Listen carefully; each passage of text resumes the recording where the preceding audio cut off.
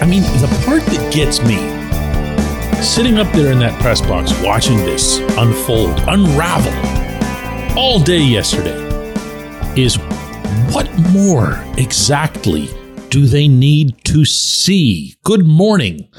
Good Monday morning from Houston. I'm Dejan Kovacevic of DK Pittsburgh Sports, and this is Daily Shot of Steelers. It comes your way bright and early every weekday if you're into hockey and or baseball. I also offer daily shots of Penguins and Pirates in the same place that you found this. Texans 30, Steelers 6. Going over what happened. That's for them. You don't want to do that. I don't want to do that. However, if you start to think about solutions, actually, I started doing that around midway through the second quarter when I saw where this thing was heading. If you try to keep like some sort of upbeat outlook, how can this be fixed? How can this be immediately addressed? How can it be addressed so that they recover in time for Baltimore and the bye week? And I couldn't do it. I couldn't do it. I backed right off. In fact, I wanted nothing to do with it. Because if I've reached any stage at all of analyzing these Steelers, it's this. You got to start thinking about the longer term here. You got to start thinking about what's really wrong. Not what went wrong here against the Texans. Not what went wrong against the 49ers. And not all of the stuff that they were able to successfully hide that went wrong against the Browns and the Raiders either. You've got to stop, how do I put this, falling for this head coach's view that everything only exists within a given Sunday, that there are no broader trends, that there are no broader patterns, that there's no such thing as the Steelers not having won a playoff game in forever. It doesn't exist in his world. It's all about right now, or next Sunday, or the Sunday before, and that's it. And I feel like that has taken a stranglehold on this franchise because nobody, including and chiefly Art Rooney II, sees anything else being wrong, at least not to my knowledge, other than what just happened. And that's not okay.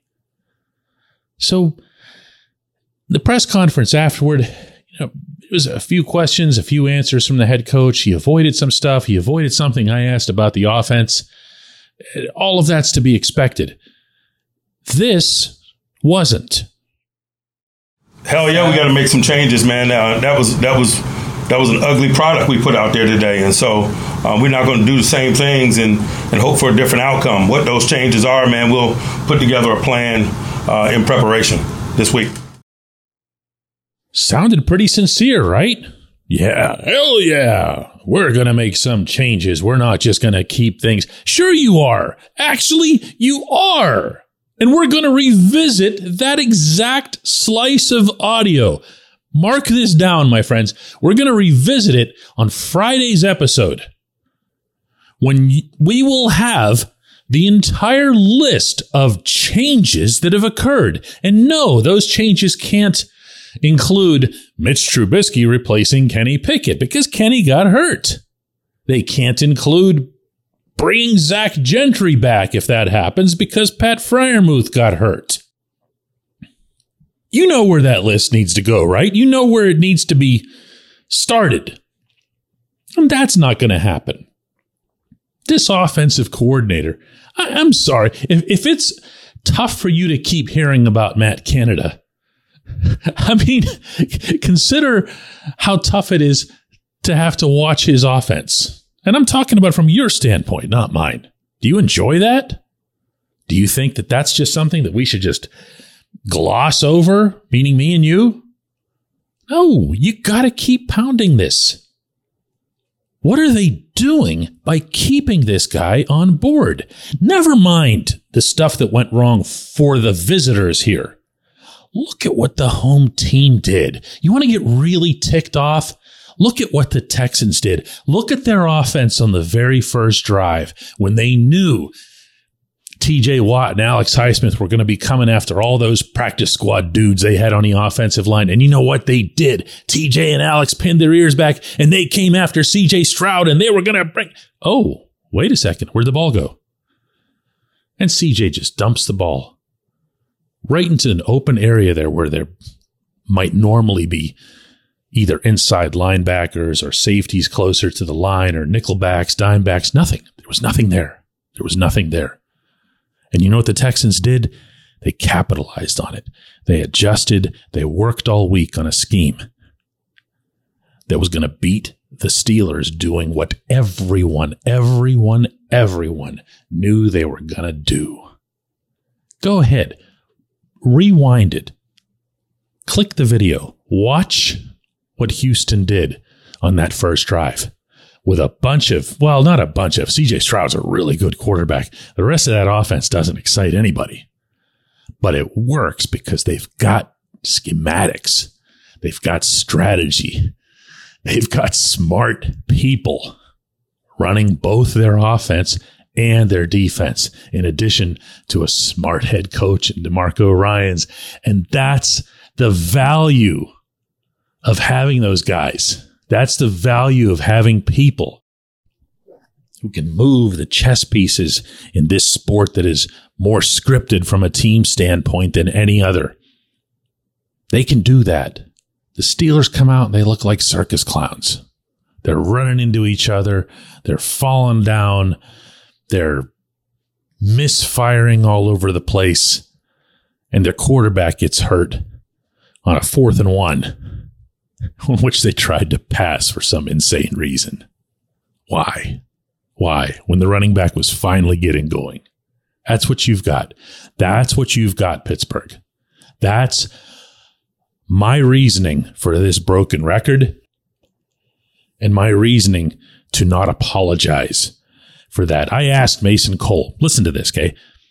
Listen to what he said carefully. I asked him, just in general, why this offense was able to get the running game going early in the second half when it couldn't before.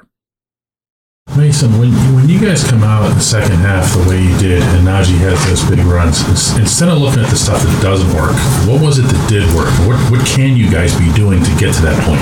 Yeah, I think there's times where we run the ball really well, and then one bad or negative run will scare us away from it, and we're behind the chains, and we're trying to catch up, and you get in bad situations. So we just have to be more consistent across the board. We're just not good enough consistently, and it's killing us right now. Did you hear that? Did you hear that? That, my friends, is a shot at the coordinator. Those are the kinds of things that are usually off the record. They're not going to be off the record much anymore. They're going to have to take action. When we come back, J1Q. Luxembourg, Garbett, Kelly, and George. LGKG is a personal injury law firm in Western Pennsylvania that represents people hurt in car accidents or who need help with workers' comp or medical malpractice. When the attorneys at LGKG make you a promise, they keep it. They've been keeping promises in our region for over 80 years. LGKG's been AV rated, the highest rating a law firm can receive, and they've been designated super lawyers. That's actually a thing for over 15 years. It's a rare combination. LGKG has offices in Cranberry, Newcastle, Beaver Falls, Butler, and Elwood City. Learn more about them by visiting lgkg.com or by calling 888-842-5454. LGKG.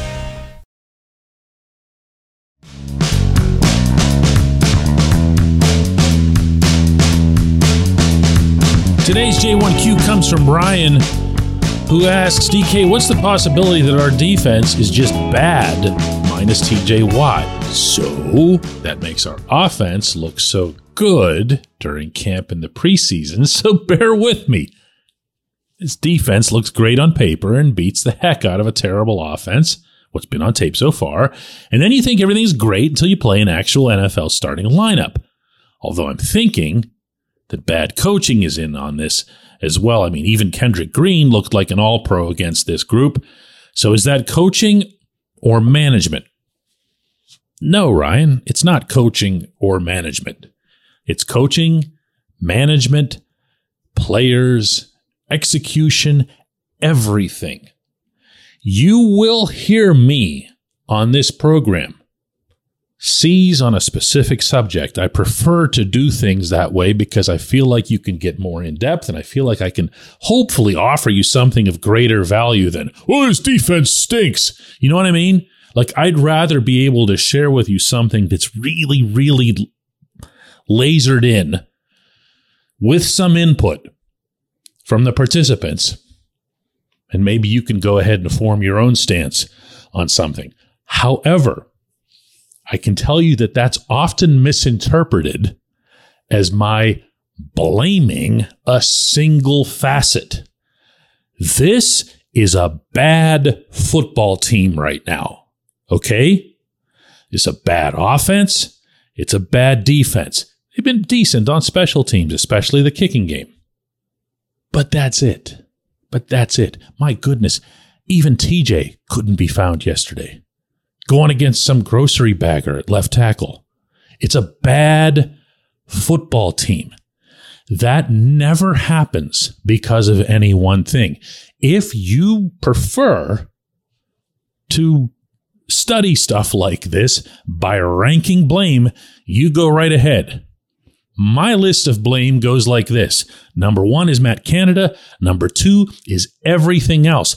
But the 2 exists. Across the board, it exists. My friends, this is not going to be solved by firing Matt Canada. That's not some panacea. I'm not pretending that it is. I'm not an idiot. It's a team sport with a lot of things going wrong. I happen to think it's a great place to start. I happen to think that a new coordinator could make a lot of different players feel better about themselves and in turn perform better and in turn make the collective better. And maybe you could get some sort of accumulation going, like a snowball downhill effect, like a little bit like what we saw in the second half of 2022, which incidentally was partly to Canada's credit. This can't go on.